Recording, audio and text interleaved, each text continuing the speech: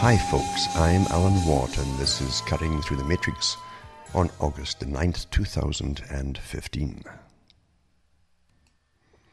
You know, big agendas and plans and projects planned at incredibly high levels of power and money, because they both go together.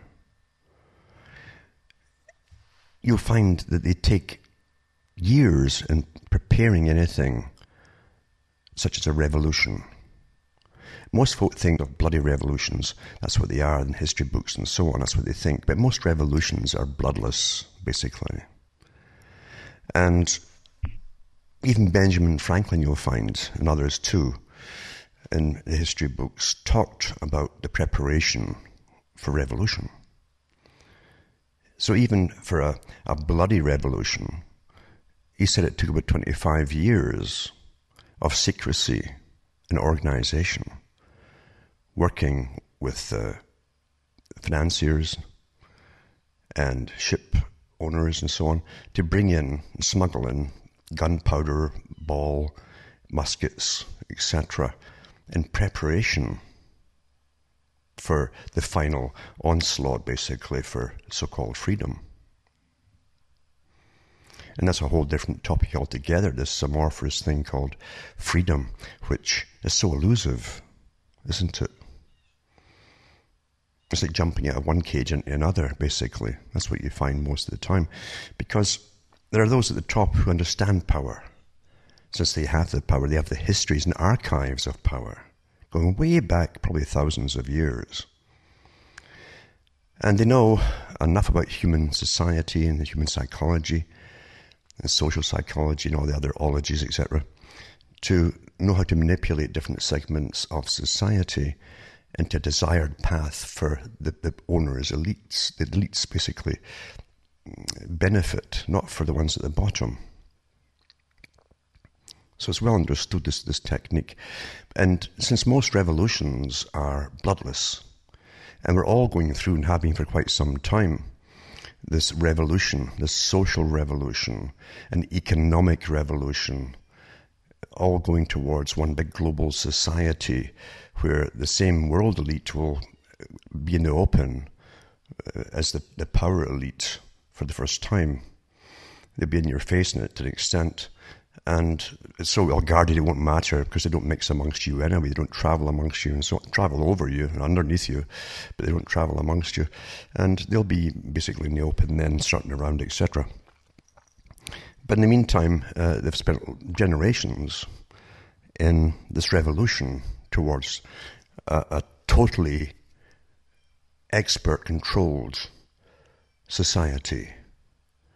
That's what they claim, an expertly controlled society, by basically bringing on board all academia, the top brains in their fields, etc., and sciences of management of humans and managing our thoughts and so on. And I've often said, where do your thoughts come from? Most folk never question that concept at all. When you're young, you have a natural hypnotic state. And they have terms for all of this, of course, because there's different states of awareness. There's ones where you're on high alert. Soldiers are on high alert when they're in the field, etc. And you also have, and you should be on more high alert when you're driving, but we're all prone to go into the next stage, again, close to the hypnotic stage, which is daydreaming. We muse about things. And most of the things you muse about are from entertainment and all the little, again, nudges, as they call them, and updates for your political correctness are embedded within what you enjoy, you see. The enjoyment part is the hook to get the nudge into you. And when you're in the kind of musing state, you can't differentiate between your updates of an agenda and your own particular thoughts on things. It goes under the radar to an extent of the sensor part of your brain. and the reasoning part of your brain, and becomes part of basically your thoughts on different topics. When those topics are mentioned, you come up and you spout this stuff off, and sometimes you wonder where it all came from. But your thoughts really, often, for a lot of people, are truly not their own. Therefore, when you're going through a big revolution, which most folk are unconscious of, or unaware of,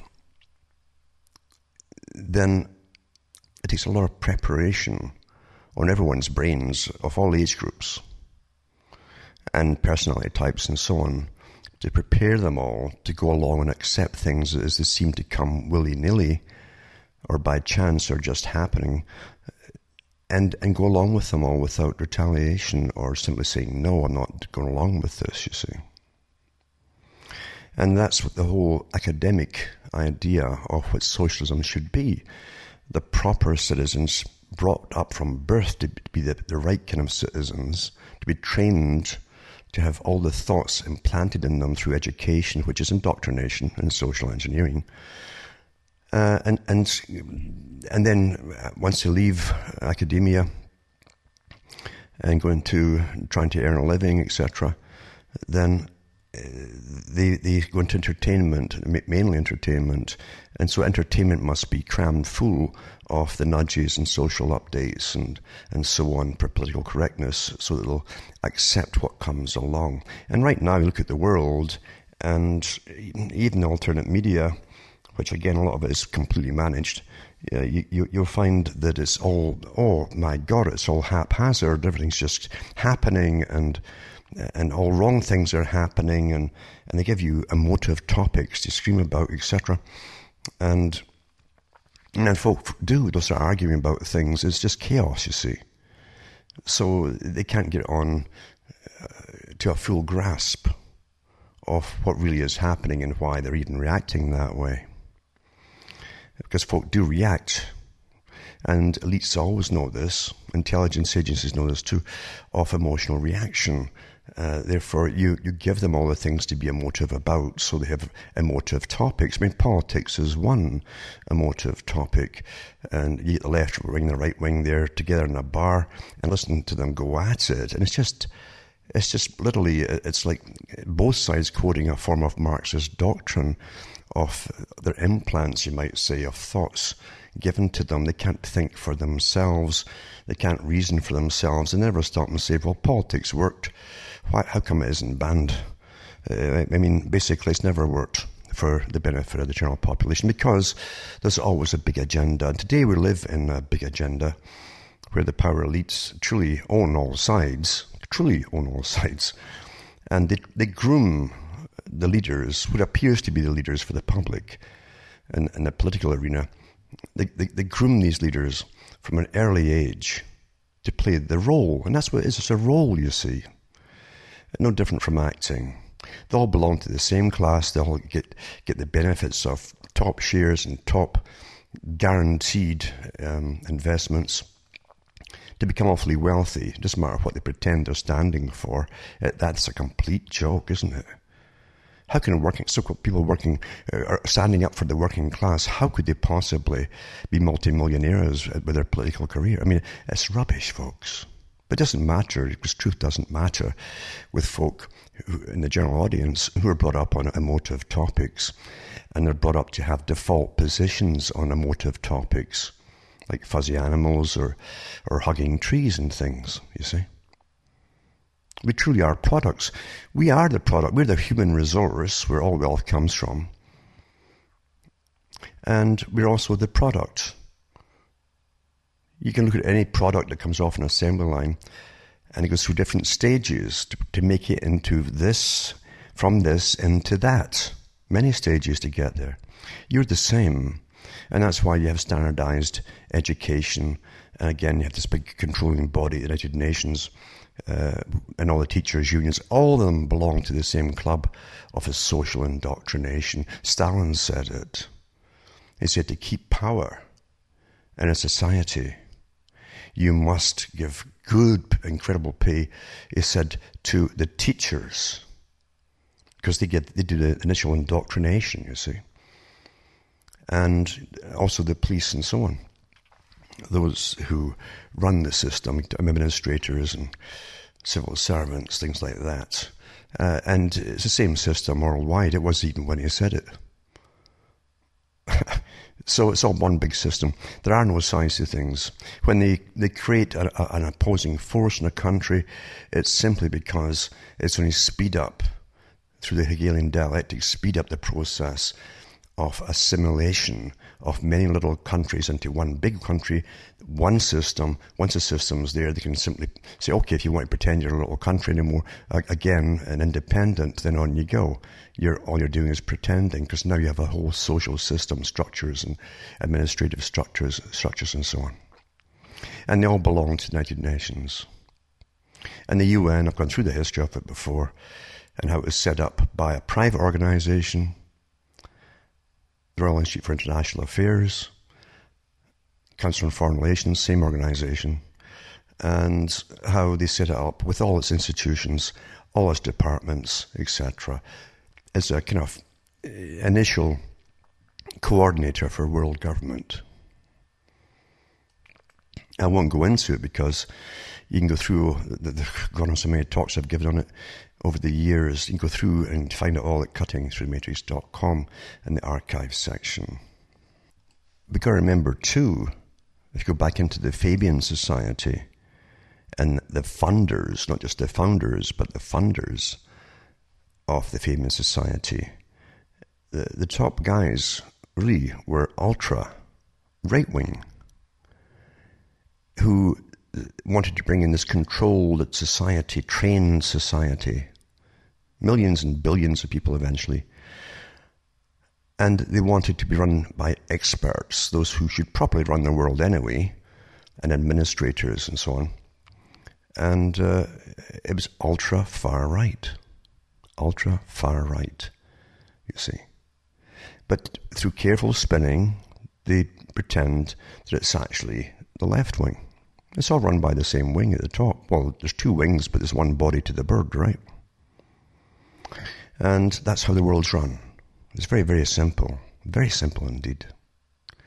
And you can't create change without the Hegelian dialectic. If you have a system and you want to change it into the next part of even the same system with more control, you create opposition to the system that's in control. And through the bickering and fighting and so on, you have changes made. But they're planned changes. There's changes that you wanted to have in the first place. It's as simple as that. And we're so incredibly well understood, and I mean it, so incredibly well understood.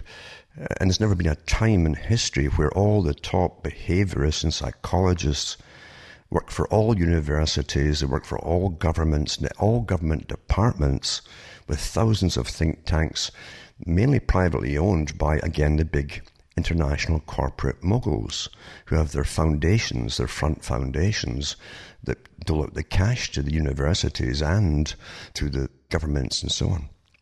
It's quite simple how it works. They own all the think tanks. And they know where it's going. They don't want a world where anything any kind of system can come to be. They don't want that. They never want that. Power people never want anything to upset their power and their control. And they want to leave everything to their children. So they are also at the pinnacle of power and control. That's the way it is with the psychopathic types at the top. If the psychopath can't get immortality himself, or herself, then they can get the nearest thing to it, which is their progeny taking over and running it the same way and furthering their whole power base and keeping their name alive, basically, of the family. We have, under the Obama government, which is just the US government, which is just an elite government at the top, a secret government at the top, like Britain and every other country. You have a kind of human brain project mapping the human brain. China's got its own one. They're all sharing information because there are no individual countries anymore, really. There's some bickering at some levels between power elites who want to make sure they get their own share for their own future and for their progeny's future. That's about it. That's about, we don't matter. The rest of the people are just the peasants. We don't matter. And you find that they've got this term they've been using for years now called neuroscience. The kind of coordinating science between all the other sciences of psychology and behaviorism, psychiatry, etc., and pharma, drugs to do with psychiatry and psychology as well. Anything that alters the human brain or thinking in any way is involved, including how to put media across to the people, how to prepare them in school for the life, and to push the agendas that have been instilled into them in school. Schools are part of the radicalization process. They've always used universities to push it even further, always. And university, at one time, remember, university was a very elite club because nobody could afford it except ultra wealthy. In England, at Oxford, etc., they had special laws made for the students so they could rampage through the streets and pillage and rape and all the rest of it and get off with it. It was such an elite club. And today, with more, say, the middle class getting into university in these days, they have an agenda too to make sure that those who are going to work as the movers and shakers for the masters at the top for the system get well paid, well indoctrinated, and they're selected, often in college, they're selected for their positions serving the big system in a more powerful capacity and a more well-paid capacity as well. So don't ever think for a second that university is there to really give you an education into truth and true facts and all there is to know about any particular topic. It isn't at all. Over many years, it's become more evident. In fact, it has its own particular agendas. But they don't bother so much. They didn't used to bother so much with primary education and so on, because most of the folk at that time didn't only matter. They used to concentrate pretty well on the high school and then university. And then university was really where the professors were put in there to change society by indoctrinating the students. And they have no problem taking big paychecks to indoctrinate students to radicalize certain areas of society on behalf of the masters at the top again. Tonight I'm going to go through some of the very important aspects of manipulation of society, nations, power blocks, regions, call it what you want, or worlds. It's all the same techniques run by the same people. Let's take, for instance, this article here that came out a few years back. I read it on the air at the time. And it said, from Obama to Cameron, why do so many politicians want a piece of Richard Thaler? And it says that what's the big idea of Richard Thaler? The Economist, quoted by David Cameron and Barack Obama. It comes down to this: if you're not as smart as you think. Humans, he believes, are less rational and more influenced by peer pressure and suggestion than governments and economists reckon. I love how they put this stuff across rather than tell you this is a complete, absolute science of manipulation. So economist assumes people have brains like supercomputers that can solve anything, says Thaler, but human minds are more like really old Apple Macs with slow processing speeds and prone to frequent crashes. According to this view, voters are less Mr. Spock than Homer Simpson, and they could do with a bit of help. See, we need help to come to the right thoughts, you see, and ideas and conclusions. What Thaler terms a nudge to save more, eat more healthily, and do all the other things that they know they should.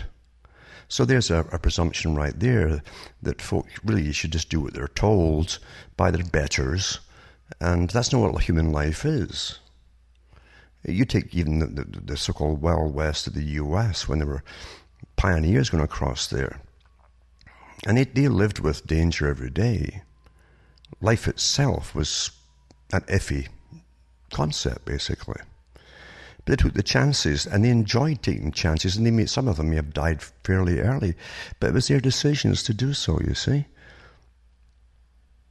And that's what these guys at the top don't want. They want you to be a little robot, basically. Anyways, it goes on to say in this article, Cameron is so interested in the idea that in a speech last month he mentioned Thaler, his co-author Cass Sunstein, and even the fact they had a new book out called Nudge, and I've talked about that many times before. He then summed up their argument. One of the most important influences on people's behaviour is what other people do. With the right prompting, we'll change our behaviour to fit in with what we see around us. Like we're all little clones, you see. It was surely the best plug the two Chicago academics with a book about the obscure discipline of behavioural economics could hope for. There's nothing obscure about anything, folks. As I say, neuroscience is a vast science and well tested. And they don't want to scare the public by it. They want me to think it's just a kind of an idea they're toying with. It says, but Tory interest in Thaler, and Tory is just conservative in Britain, has not stopped there. When he arrived in London last week to do some teaching, 5 senior conservatives met him for more than an hour to discuss his ideas and how they might work together. Steve Hilton, the party's head of strategy and Cameron's chief ideas man, was there, as were Director of Research James O'Shaughnessy and Oliver Letwin, Member of Parliament and head of the party's policy review. Plans are being made for a weekend retreat in which shadow ministers get together with Thaler and 2 or 3 of his associates to come up with policies. Cameron's aides named 3 areas where Thaler may be able to help: how to make it socially unacceptable for the young to carry knives, encourage people to recycle, and tackling the binge drinking and obesity. And again, most folk who read this will think, well, that's not bad, why shouldn't... This is not what they're on about, folks. This is a low-level thing, these 3 items here. The nudge agenda is starting to creep into Tory policy. Now, don't forget this whole neuroscience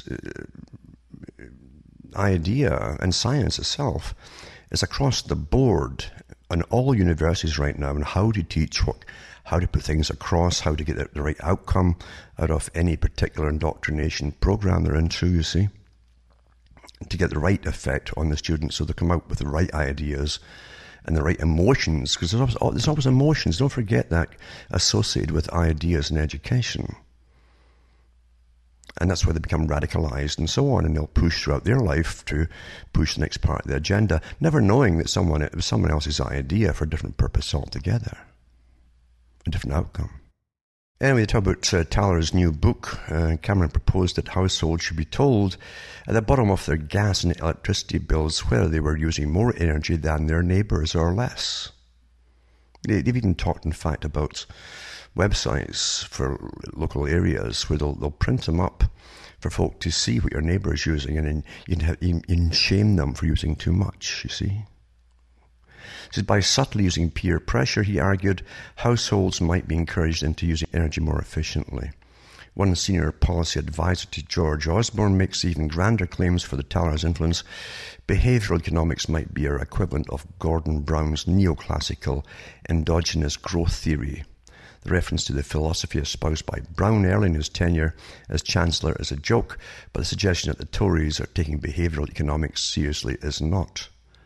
Other gurus are cited by the group that could form the next government. Chief among them is Robert Cialdini, an American academic psychologist who covers much the same ground. It could be Cialdini or Cialdini, it's up to you. But is especially interested in how governments persuade people.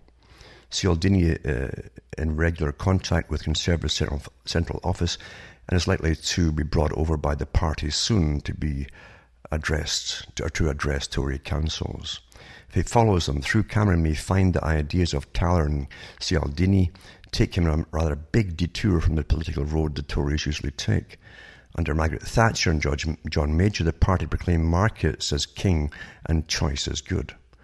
That is not the lesson Thaler wants to convey. In his view, people make bad choices quite often. See, understand, this is a complete elitist idea, you see.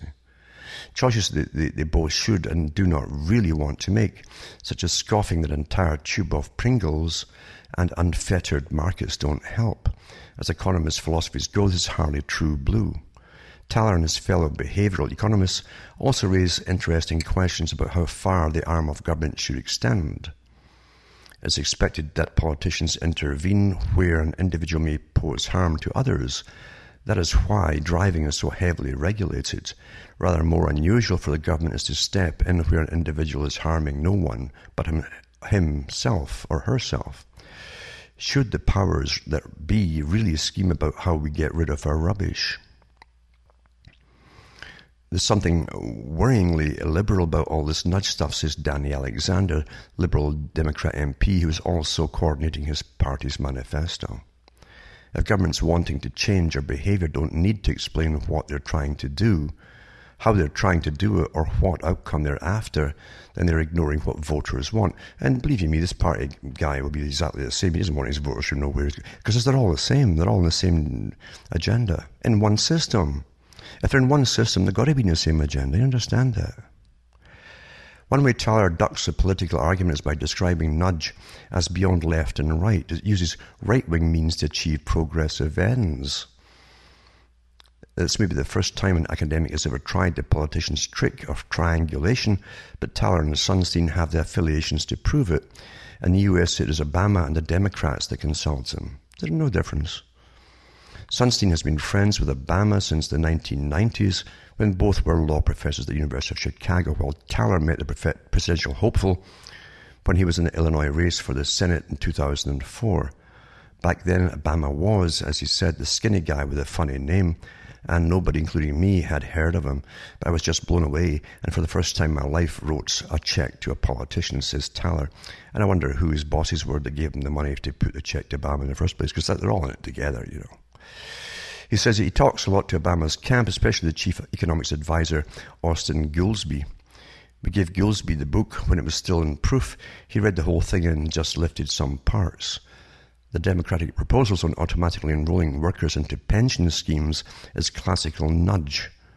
The policy leaves it up to the employees to leave their pension schemes if they insist, but it bets that inertia means most won't lift a finger either way.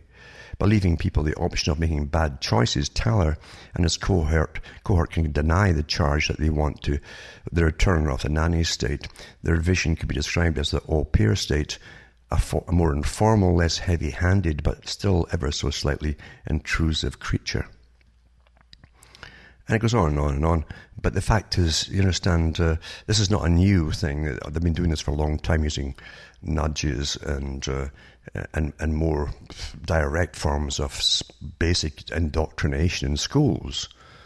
And by indoctrination is always goes along according to an agenda. It's not a willy-nilly thing. It's definitely an agenda. You know, they want you all to come out from a class with the same opinion on this topic that they've been indoctrinating you into. And it's easy to do by simply the manipulation of data and the omission of a lot of other data that would counter the impression you want to leave. It's quite a simple thing, you understand. And then there's this article here, and by Cass Sunstein, it says, there's a backlash against nudging, but it was never meant to solve every problem, it says.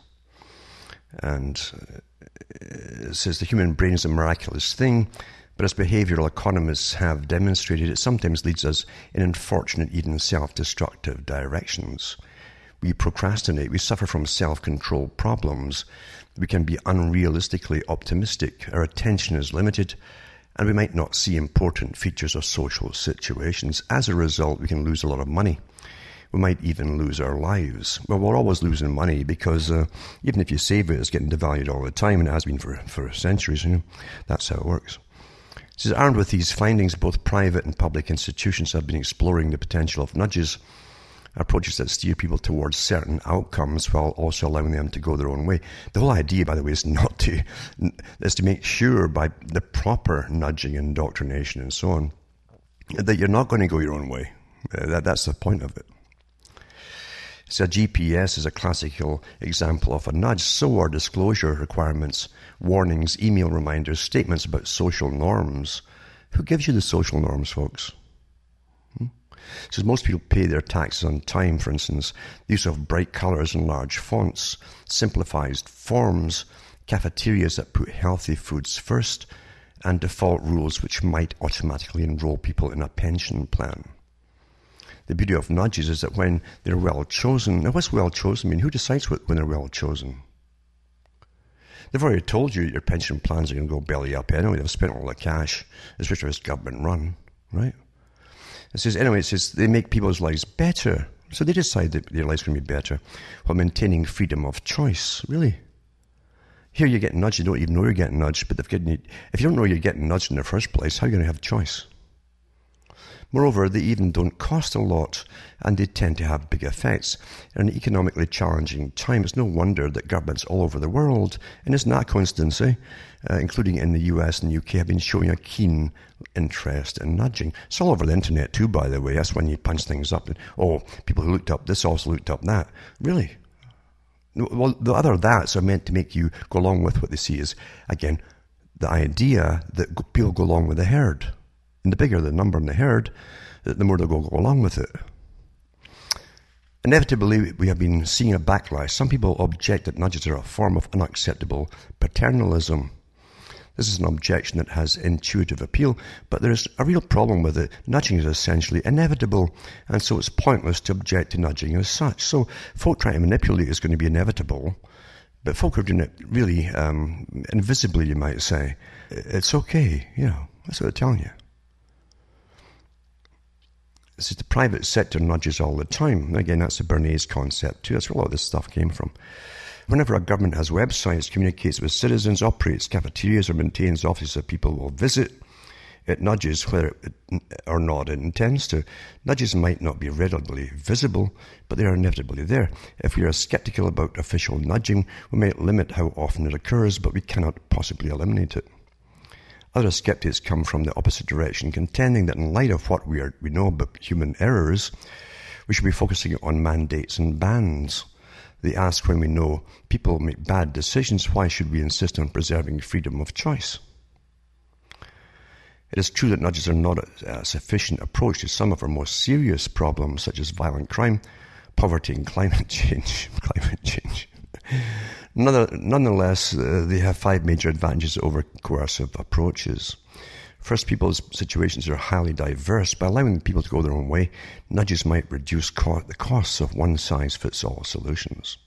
Second, public officials have limited information. If official nudges are based on mistakes, the damage is far less severe than in the case of bans because people remain free to ignore them. Third, public officials do not always have the purest of motivations. They may be affected by the influence of well-organized private groups. If so, a major safeguard that people can go their own way. Fourth, people may feel frustrated and angry if deprived of their ability to choose. When a government provides information or offers a warning, it simultaneously tells citizens that in the end they have the right to make their own decisions. You understand, the whole point of this is so you won't make your own decision, you make the right decision, which is the one they want. Fifth, freedom of choice can be and often is seen as an intrinsic good that a government should honour if it's to treat people with dignity. This is governments that want us to reduce the population, increase abortions, and start bumping off more and more elderly. It says this is not a point about the subjective experience of frustration and anger. It's a matter of respect. Well, they really respect us. Have you noticed that governments, how much governments really respect you? Eh? It's true that these points will have different degrees of force in different contexts. Consider 3 illustrative problems and increasing order of complexity. Number 1, suppose an institution is spending a lot of money on paper. A small nudge, a double-sided default on printers, will produce significant savings. The institution might well select that default on the grounds it will cut costs and help the environment in the process. Now suppose that some administrators ask whether double-sided printing should be made compulsory. Their answer is plain. For many people, single-sided printing is best. A mandate would be hard to justify. Actually, the big corporations and so on, they make the paper, would be lobbying the government to use more paper. I mean, to understand, they even give you ridiculous examples. Because of inertia, many employees fail to sign up for pension plans. No wonder. We've been told that they're worth nothing. Research show, and mind you, they've used all the money and made fortunes out of the investments abroad and loans, etc., with massive interest rates. Research shows that automatic enrollment greatly increases participation rates, and thus people's savings, while also preserving freedom of choice. Unfortunately, there's a potential problem here, which is that the default contribution rate is lower than what employees would choose, say 3%. Then the result of automatic enrollment might be to decrease savings because their default rate turns out to be sticky. This is an ironic result for those who want to use nudges to increase people's welfare during retirement. You can't win with a money game because you don't run it. You don't own it. The guys at the top own it and manipulate it all. The natural response is not to abandon nudges, but to choose a better default. And the default is your default position of your indoctrination. That's why you can blush if everybody talks about the gay lifestyle or anything like that, because you've been indoctrinated to feel embarrassed if you have a subconscious or unconscious or whatever you might call it, objection to anything, or even fear, or maybe even loathing or whatever, you see.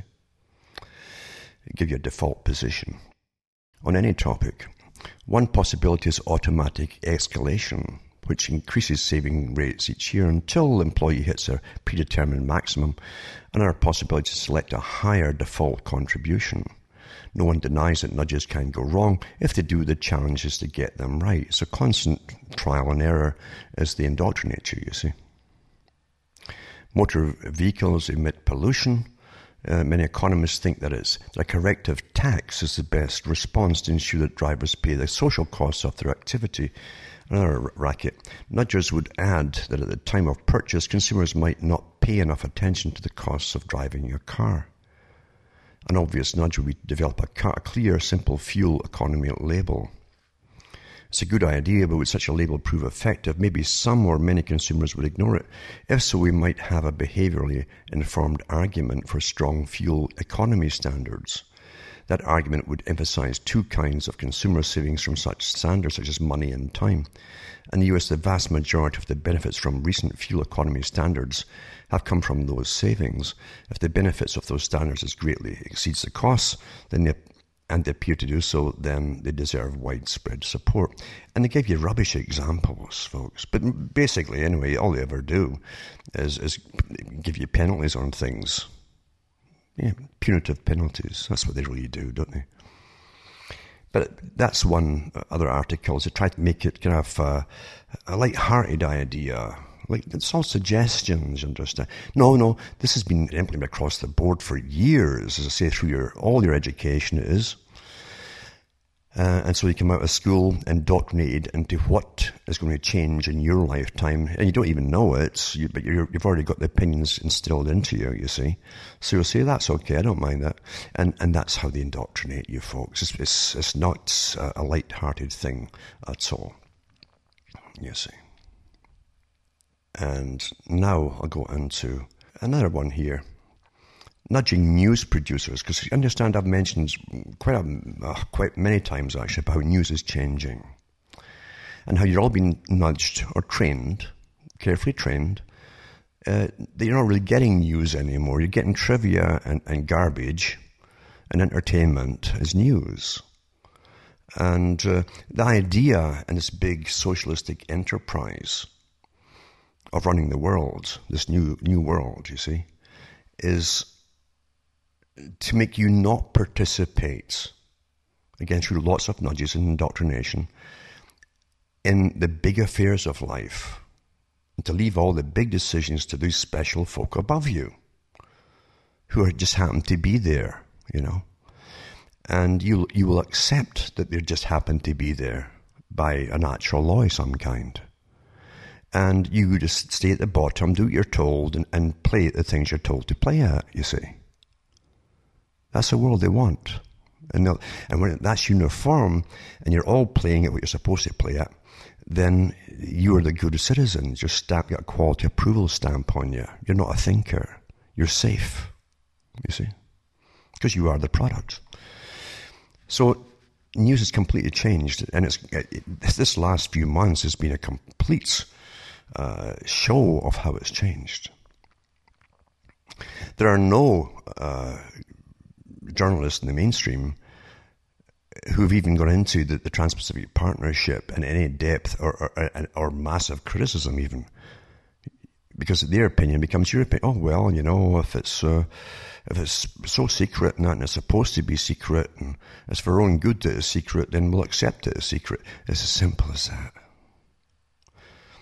Now, nudging and all this stuff, this basically neuroscience, it's all to do with neuroscience and behaviorism.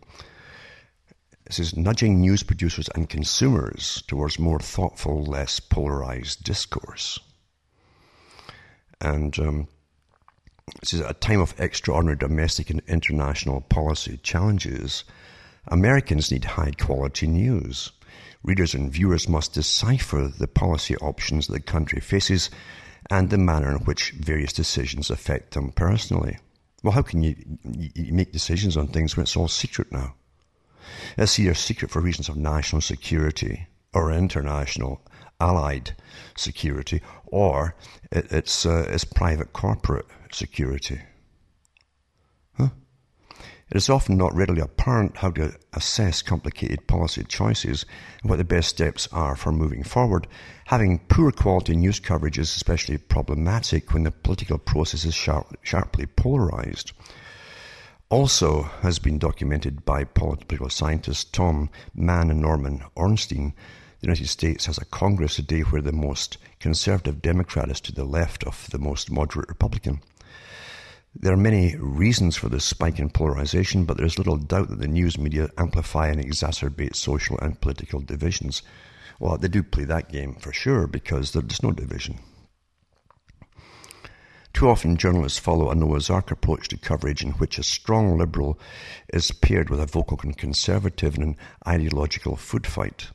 The result is polarization of discourse and false equivalence in reporting. This lack of nuanced analysis confuses viewers and makes it difficult for them to sort out the contrasting facts and opinions.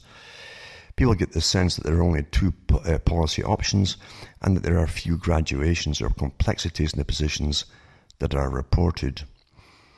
This is in this paper, West and Stone reviewed challenges facing the news media in an age of political polarization.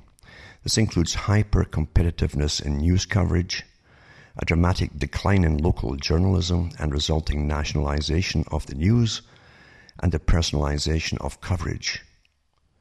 After discussing these problems and how they harm current reporting, they present several ideas for nudging news producers and consumers towards more thoughtful and less polarizing responses.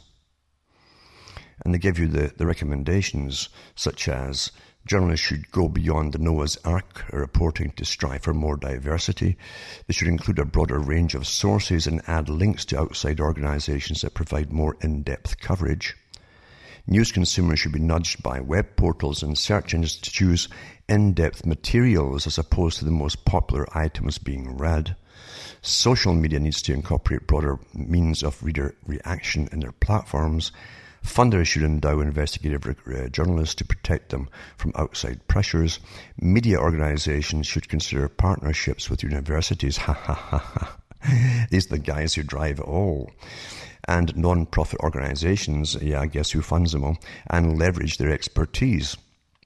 And citizens should utilize multi-channel viewing as a way to escape a false sense of balance and in order to hear more complete perspectives. And I'll put these links up tonight. Now, the thing is, understand this is really across the board and everything. Entertainment, indoctrination through education, etc., etc. You have no idea how complete this is. You have no idea at all. Now, I'm also going to talk about this, for instance, because all things come from the universities. Universities, remember, create they pick the helpers for the system, and then for the next stage for their age group. You see. That particular generation. And so they're very careful in selecting and watching and studying students. There's more studying done on the students than there is on what they teach the students. Here's an article here, and it's from MIT. Global Dimensions of Digital Activism. And it says, many articles and books have been written debating the validity of the Facebook revolution. Those who see social media as a key factor in spreading the ideas of activism and protest cite Clay Shirky's Here Comes Everybody and Howard Rheingold's Smart Mobs, which document the ways in which peer-to-peer communications networks have mobilized large ad hoc groups. For example, international media coverage of the Arab Spring focused heavily on the role social media may have played in mobilizing participation in street protests. Now, you've got all the intelligence agencies involved in these things too, remember. Reviewing a memoir by Egyptian activist Wael Ghonim, the New York Times titled an article, How an Egyptian Revolution Began on Facebook, tracing the Tahrir Square protests of the Facebook group. Ghonim started to protest the brutal killing by police of Khaled Said. Those who question the importance of digital communication tools in mobilization, however, cite Evgeny Morozov's critique of online activism as selectivism, and Malcolm Gladwell's argument that meaningful activism requires strong offline ties to mobilize engagement. One way through this apparent conflict is to note that many of the people involved with organizing street protests see social media as a key tool. Where they are right or wrong about the potentials for digital media for social change, the perceived efficacy of these tools helps explain why so many people turn to them. At the same time, the limits of digital media to transform governance are becoming apparent. Against that term again, governance, you see. Zeynep Tufekci's work on the Gezi Park protests in Turkey suggest circumstances where social media drives thousands into the streets, but doesn't meaningfully threaten people in power. Instead, she suggests that social media may make it easier to build large but fragile movements by making it easier to bring people into the streets, allowing organizers to forgo the hard work of compromise and coalition building that used to be required to organize a large public protest. Opposition movements are highly visible and diverse, but lack the underlying structure they would need to threaten powerful institutions. These lively and stimulating debates about the potentials and limits of online media for social change tend to over-focus on the relationship between social networks and street protests, the charismatic megafauna of activism. A broader view of the social media and social change ecosystem recognizes that there are paths towards change beyond mass mobilization designed to oust governments. Now, this is getting taught at universities, you see, because universities are the hub, really, of the techniques. That's where lots, especially ones like MIT, which, as you well know, is heavily funded by governments and by the big foundations. This is not every social problem is best solved by ousting those in power, and many valid theories of change focus on changing public opinion, influencing existing decision makers, or other less abrupt paths towards change. Now, if you go towards change, that means there's a planned change, right?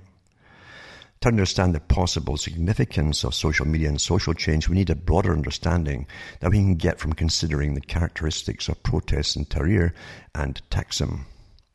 With this set of essays, we aim to broaden understanding of field of digital activism. Our project is inspired by digital activism researcher Mary Joyce's ambitious attempt to build a database of cases of digital activism.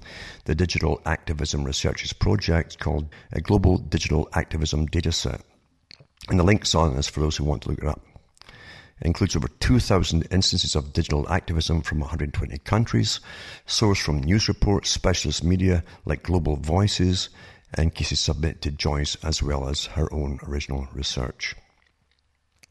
Now, you understand too, students now at university seldom inquire, very few of them will inquire as to why they're being taught activism, planned activism with this particular agendas and so on, in a so-called learning institution. Most folk don't question these things. Why is the university today the hub for all these planned changes? Who designed all these planned changes? And not just the ones that they see, but the ones way above that. Huh?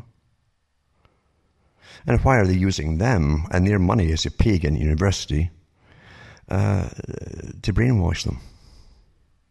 No one questions things. It's quite amazing, isn't it? This other article here is from another think tank, you see, an institution too. And it says, the Brookings Institution. In 1998, Ralph Terkowitz, a vice president of the Washington Post company, got to know Sergey Brin and Larry Page, two young Silicon Valley entrepreneurs who were looking for backers. Terkowitz remembers paying a visit to the garage where they were working and keeping his car and driver waiting outside while he had a meeting with them about the idea that eventually became Google. An early investment in Google might have transformed the Post's financial condition, which became dire a dozen years later, by which time Google was a multi-billion-dollar company. But nothing happened. You see, we kicked it around, Terkowitz recalled, but the then fat Post company had other irons in the fires. And they give you a Thomas Jefferson quotation as well, you know. And then they go on about things that happen in planning revolutionary changes. Such missteps are not surprising. People living through a time of revolutionary change usually fail to grasp what's going on around them. The American news business would get a C- or worse from any fair-minded professor evaluating its performance in the first phase of the digital age. Big, slow-moving organizations steeped in their traditional ways of doing business could not accurately foresee the next stages of technological whirlwind. And that's rubbish too, because believe you me, all the intelligence agencies were way ahead of all this stuff. And let's not forget who used the internet long before the public got the use of it. Don't forget that for a second. It says, obviously new technologies are radically altering the ways in which we learn, teach, communicate, and are entertained. It's impossible to know today where these upheavals may lead, but that's nonsense too, but where they may take us matters profoundly. How the digital revolution plays out over time will be particularly important for journalism and therefore to the United States, because journalism is the craft that provides the lifeblood of a free, democratic society. The Founding Fathers knew this. They believed that their experiment in self-governance would require active participation by an informed public, which could only be possible if people had unfettered access to information. James Madison, author of the First Amendment guaranteeing freedom of speech of the press, summarized the proposition succinctly. The advancement and diffusion of knowledge is the only guardian of true liberty. Thomas Jefferson explained to his French friend, the Marquis de Lafayette, the only security of all is in a free press. The force of public opinion cannot be resisted when permitted freely to be expressed. American journalists cherish another side of Jefferson's remarks: were it left to me to decide whether we should have a government without newspapers or newspapers without a government, I should not hesitate a moment to prefer the latter. The journalistic ethos that animated many of the founders were embodied by a printer, columnist, and editor from Philadelphia named Benjamin Franklin. The printing press, which afforded Franklin his livelihood, remained the engine of American democracy for more than 2 centuries. But then, in the second half of the 20th century, new technologies began to undermine long-established means of sharing information. First television and then the computer and the internet transformed the way people get their news. Nonetheless, even at the end of the century, the business of providing news and analysis was still a profitable enough undertaking that could support large organizations of professional reporters and editors in print and broadcast media. Now, however, in the first years of the 21st century, accelerating technological transformation has undermined the business models that kept American news media afloat, raising the possibility that the great institutions on which we have depended for news of the world may not survive. These are painful words to write for someone who spent 50 years as a reporter and editor of the Washington Post. And this guy goes through his career and so on. So in fact, digital technology has flummoxed the owners of traditional news media, especially newspapers, from the beginning. Then it gives you some examples of it and so on. And it says, but putting newspapers online has not remotely restored their profitability. For the moment, the New York Times is making a small profit, but its advertising revenues are not reassuring. The Washington Post made profits of more than $120 million a year in the late 1990s, and today, though, it loses money. Last year, more than $40 million. Newsweek magazine failed, and Time magazine is teetering. Once strong regional newspapers from Los Angeles to Miami, from Chicago to Philadelphia, find themselves in desperate straits. Their survival is in doubt. News divisions of the major television networks have been cutting back for more than 2 decades, and are now but a feeble shadow of their former selves. Well, we all know this. That's why you get nothing but trivia. Overall, and people still think that's news. I mean, very careful and not saying, hey, by the way, we're feeding you trivia. Let's give it to you. And you think, well, it's still called the news hour, and you watch it. Overall, the economic devastation would be difficult to exaggerate. And it goes on and on and on. Now, even these articles are superficial articles in themselves. And the big top think tanks of the world for years have been working on the transformation of what's going to be called news, as they keep you out of the big picture, and you'll accept the fact that what you're getting given as news, you'll accept it as news, even though it's nothing but trivia or scary stories meant to manipulate you into stampeding towards the desired direction, things like that. And you get simply decrees from governments on laws not get passed down. The old Soviet way, that's how it was there. It was very much like the BBC, in fact, and how they present what was called news there. The department of so-and-so has declared blah, blah, and you better go along with it. And this department here of food or agriculture has declared blah, blah, blah, and you better go along with that. And that's the new type of news that you're given. The rest of it is trivia and nonsense and entertainment, you see. Because they know they've been working on all these sciences and putting lots of your tax money into research on all of you to do all the new nudging, you see, using massive behaviorist psychology and massive neuroscience, all the combined sciences that deal with you and running society, to give you the right nudges and impressions and beliefs and opinions on every topic, etc., you see. They want a standardized society. That's what they want. They don't want individual thinkers at the bottom level. They decided long ago that those who evolved to the highest evolution were already in power, and they were multi-billionaires back in the 19th century. And their offspring too, as long as they kept inbreeding with each other, with other wealthy, successful people, their offspring would carry on the traditions of rulership quietly behind the scenes. So this neuroscience now is what runs your minds, gives your opinions, and all the rest of it. Now I'm going to put up some PDFs tonight done by universities and think tanks on this new system of indoctrination. And I hope you read them because they're interesting, and it gives you, at least again, a superficial idea of how things are being given to you, fed to you, to make sure you get the right opinions on behalf of the masters who planned them and designed them. Now remember, too, that a lot of alternative media is there to take up some of the slack, too, by making their money, big money, too, some of them, by shouting out emotive topics which terrify you. And when you're terrified of things and running on emotion and crisis, then you're not thinking straight at all. You're being stampeded, and you can't make the really rational decisions. So that's counterintelligence, you see. Now for more, again, go into cuttingthroughthematrix.com, go over the talks I've given over the years and the archive section. Remember, you can buy the books and discs as well. They help me tick along, and you can donate to me as well. This is not a huge business idea to make some kind of name for myself. It's because it's important we truly understand. At least, and I'll tell you, I might take, like Orwell said, in 1984, it might take 1,000 years to get anything near freedom or liberty at all, or free thought. Who knows? It might be much sooner, who knows?